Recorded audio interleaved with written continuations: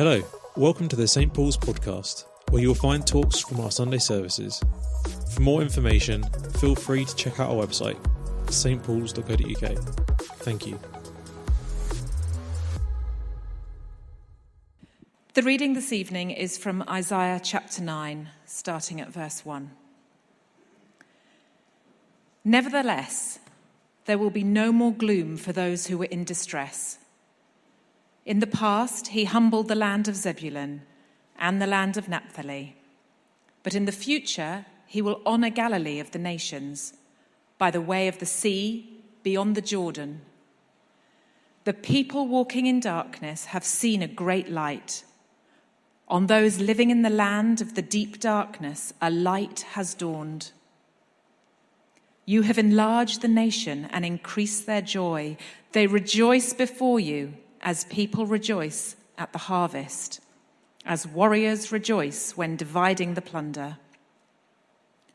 For as in the day of Midian's defeat, you have shattered the yoke that burdens them, the bar across their shoulders, the rod of their oppressor. Every warrior's boot used in battle and every garment rolled in blood will be destined for burning, will be fuel for the fire. For to us a child is born, to us a son is given, and the government will be on his shoulders, and he will be called Wonderful Counselor, Mighty God, Everlasting Father, Prince of Peace.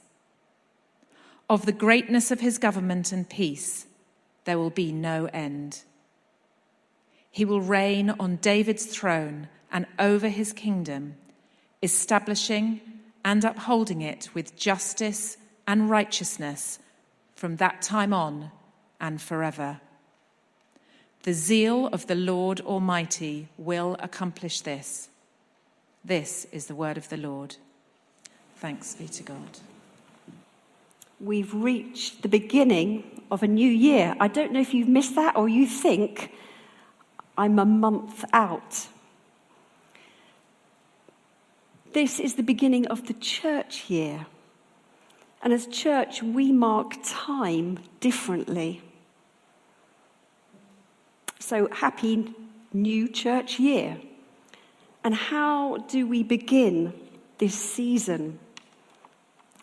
It's quite ironic, I think. We're hurtling towards Christmas, and yet the church year begins, and we are invited to watch and wait. How countercultural that is. I used to think that I was quite good at waiting. I'm not. Ask my husband, he'll tell you. But I've been practicing. You see, I don't know if you can see this at the back. It's a tulip bulb. And this is part of how I'm learning to wait. You see, I love spring. And I used to anticipate spring, but I arrived at spring, but I'd done none of the preparation. You see, this can sit in the garden shed, but unless it enters the darkness, transformation is not going to come. And Steve will probably also tell you that once these are planted, and I am a bit of a tulip nut, many packages arrive at our door with copious amounts of tulips. Along our patio from the kitchen sink, I've often been known to disappear out on a cold winter's morning in my dressing gown to peek. Has anything changed? I am watching and I am waiting because I'm eager for spring. So we're watching and waiting. And I think it's not perhaps lost on you and I that we're watching and waiting in physical darkness. We're hurtling towards also the shortest day. The darkness grows And perhaps that sums up how we feel at the moment, looking at the world. So, as we enter the story that Lucy's just read for us, the people of Israel and Judah are in a terrible state. King Ahaz has turned away from the sign God has offered. But here Isaiah begins to speak.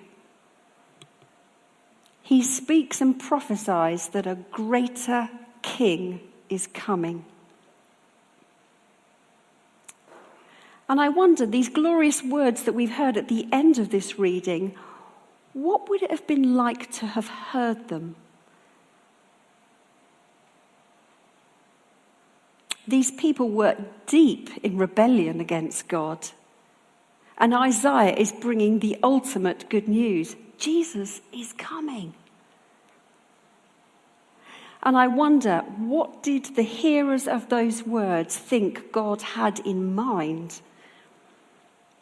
Could they have imagined that God himself was going to come? And come in a most vulnerable way? I think it would have been beyond their wildest imaginations that God would break into the world like this. But I'm reminded from the prophecy to the birth of Jesus, there were 700 years.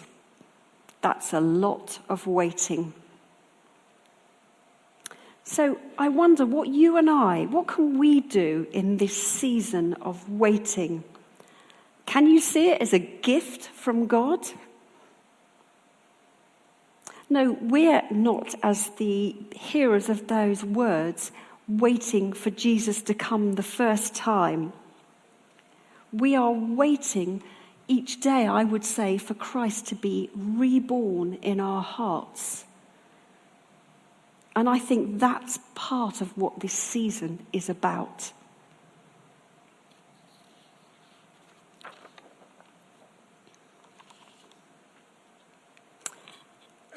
I think this season is also very loaded.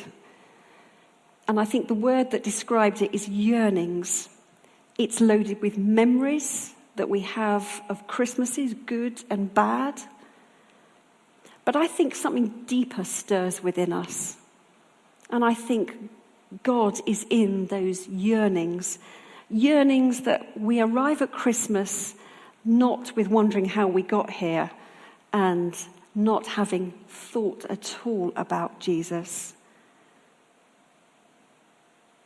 So in these moments, I want to share with you perhaps some thoughts about how we might enter this season. Please would you hear them as an invitation to, not an ought. But I wonder whether we can help one another, because we do this individually, but we do this as community, so that we can talk about the things that we're trying. How's it going? We can encourage one another. So firstly, I think in this season, we wait with God. We don't wait for God. And I think for me, that's been really helpful to reframe waiting. God is not somehow, as that great Bette Midler song says, from a distance, God is watching us. He is ever present. He's closer than the breath I now take, that you take. He's with me in every circumstance as I go through this season. Whether you're waiting in a frustrating long line at the supermarket with your patience being tested because you don't have the time. You're sitting in the doctor's surgery worrying what you might hear. Or whether you're awake at 4 o'clock in the morning and your mind is buzzing. God is with us. And maybe we can imagine the longing that God has for us to connect with him in these seasons and moments. And I would like to invite you into something I would call Advent pauses, Advent moments. So if you find yourself frustrated because the train's been cancelled and you are forced to wait, or whether you are waiting at the post office to buy the Christmas stamps and you can't believe the queue, I wonder whether we can use those moments to invite God. He's already there. What's missing is my presence to him. So I wonder whether we can use what I would call a breath prayer. Emmanuel God, with me now. Help me to see you in this place. And when I start to pray those prayers, I start to notice the harassed cashier and I stop focusing on myself. I can pray for her maybe, or somebody that God has brought into my mind. Secondly, God invites us to wait with him exactly where we are.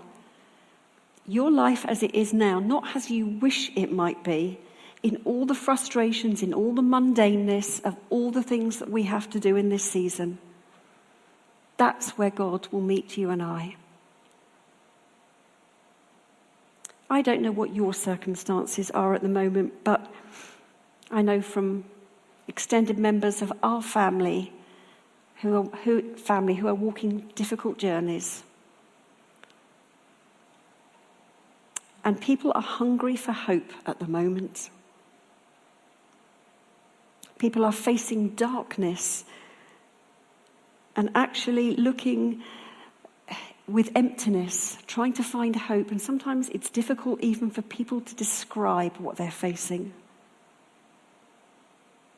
So I wonder if a practice in this season, if that describes somewhat you out there, it's to light a candle.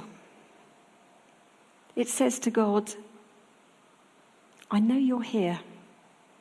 I don't have words to pray what I'm going through, but the lighting of the candle is the truth that I am not alone in this darkness, and you are with me. God knows the things of our hearts when we can't utter them to him. He knows, and he sits in the darkness with you. When we find those we love walking in difficult paths, we want to take people's pain away, don't we? And sometimes we can't. And it reminds me of a story. It may come back from our Knowing God Better days, but it's very apt now. And it's the story of somebody who couldn't pay their electricity bill. They were in physical darkness. And a friend came and said, I cannot pay your bill, but I will come and sit with you in the darkness.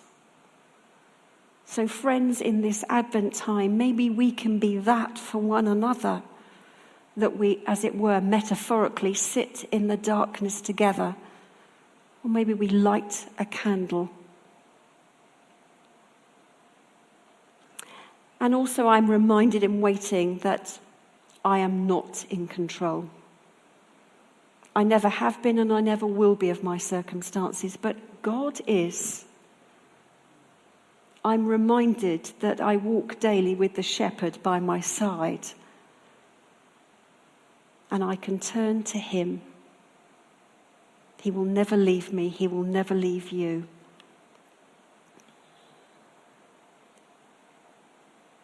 I'm also reminded in this season that we are pilgrims and we are not trying to get anywhere fast, but we are trying to become people. We're trying to become people who reflect Christ. So to wait is a willingness to slow down as part of that pilgrimage and invite in to notice what God is doing. Somebody very helpfully said to me recently, when you're noticing what's going on in your life, hold your hands out and see, just like sand, what sits with you. Just notice that. Notice the movements of where God is at work. So I come back to my tulips. I've waited 3 months, and I anticipate that they will be glorious. That's what I can see from my window. And it brings me joy. And part of the joy has been in waiting. I've planted them. I've waited. I've watched. And the sunlight and the light has brought them to life. Thanks, Steve. And as we wait with God in this season, we anticipate all that is to come. We marvel again at that phrase which is so familiar to us, Emmanuel, God with us. And so I think when we stop and we notice, our vision of God has become larger. I marvel at the self-emptying God who comes into my mess and your mess and says, I'm with you. So as I finish, these are just some practices that I want to offer to you. Please do not hear an ought or should. I just offer them, and if they're helpful to you. The first is a lovely book called Pauses for Advent by a dear man, Trevor Hudson. It's a short reflection and an invitation perhaps with a practice at the end of it. So come and ask me if you're interested in that. The second one is, in these boxes, I have some candles. And if that's helpful to you, there are no numbers on them. I was so blessed to get an Advent candle yesterday. These don't have numbers. These are for you to burn when you can, as you can.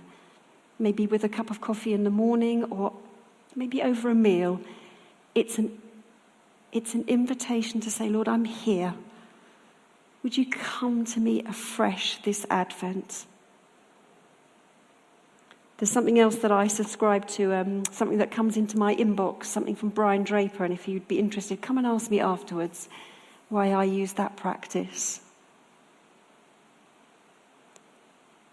But please hear also that for some of you, it might be that you do nothing, that you learn the word no without feeling guilty, or time that you've made for yourself. Absolutely, you don't feel guilty. That's time that you and God are going to sit with a cup of coffee. It will look different for each of us, but that's okay, because we're all in different seasons. I'd like to end with a prayer that I have found really helpful at the beginning of Advent. So please may I pray that for us in this season. God with us, as we enter this season of longing and waiting, bear with us a little longer. Be patient with our impatience. You have journeyed with us from the beginning of time, yet still we miss signs of your presence. When we are blinded by the brashness of the season, open our eyes to the glimpses of your glory. When we want simple answers, open our minds to the hints of your incarnation. And when we are deafened by our own shouting, open our eyes to the whispers of your grace. May we share with you in longing for the restoration and renewal. And may we be watchful for the light that breaks through the darkness of our world. Amen. We hope you have enjoyed listening to this talk. We have a series of other podcasts available from our Sunday services. For more information, please visit our website, stpauls.co.uk. Thank you.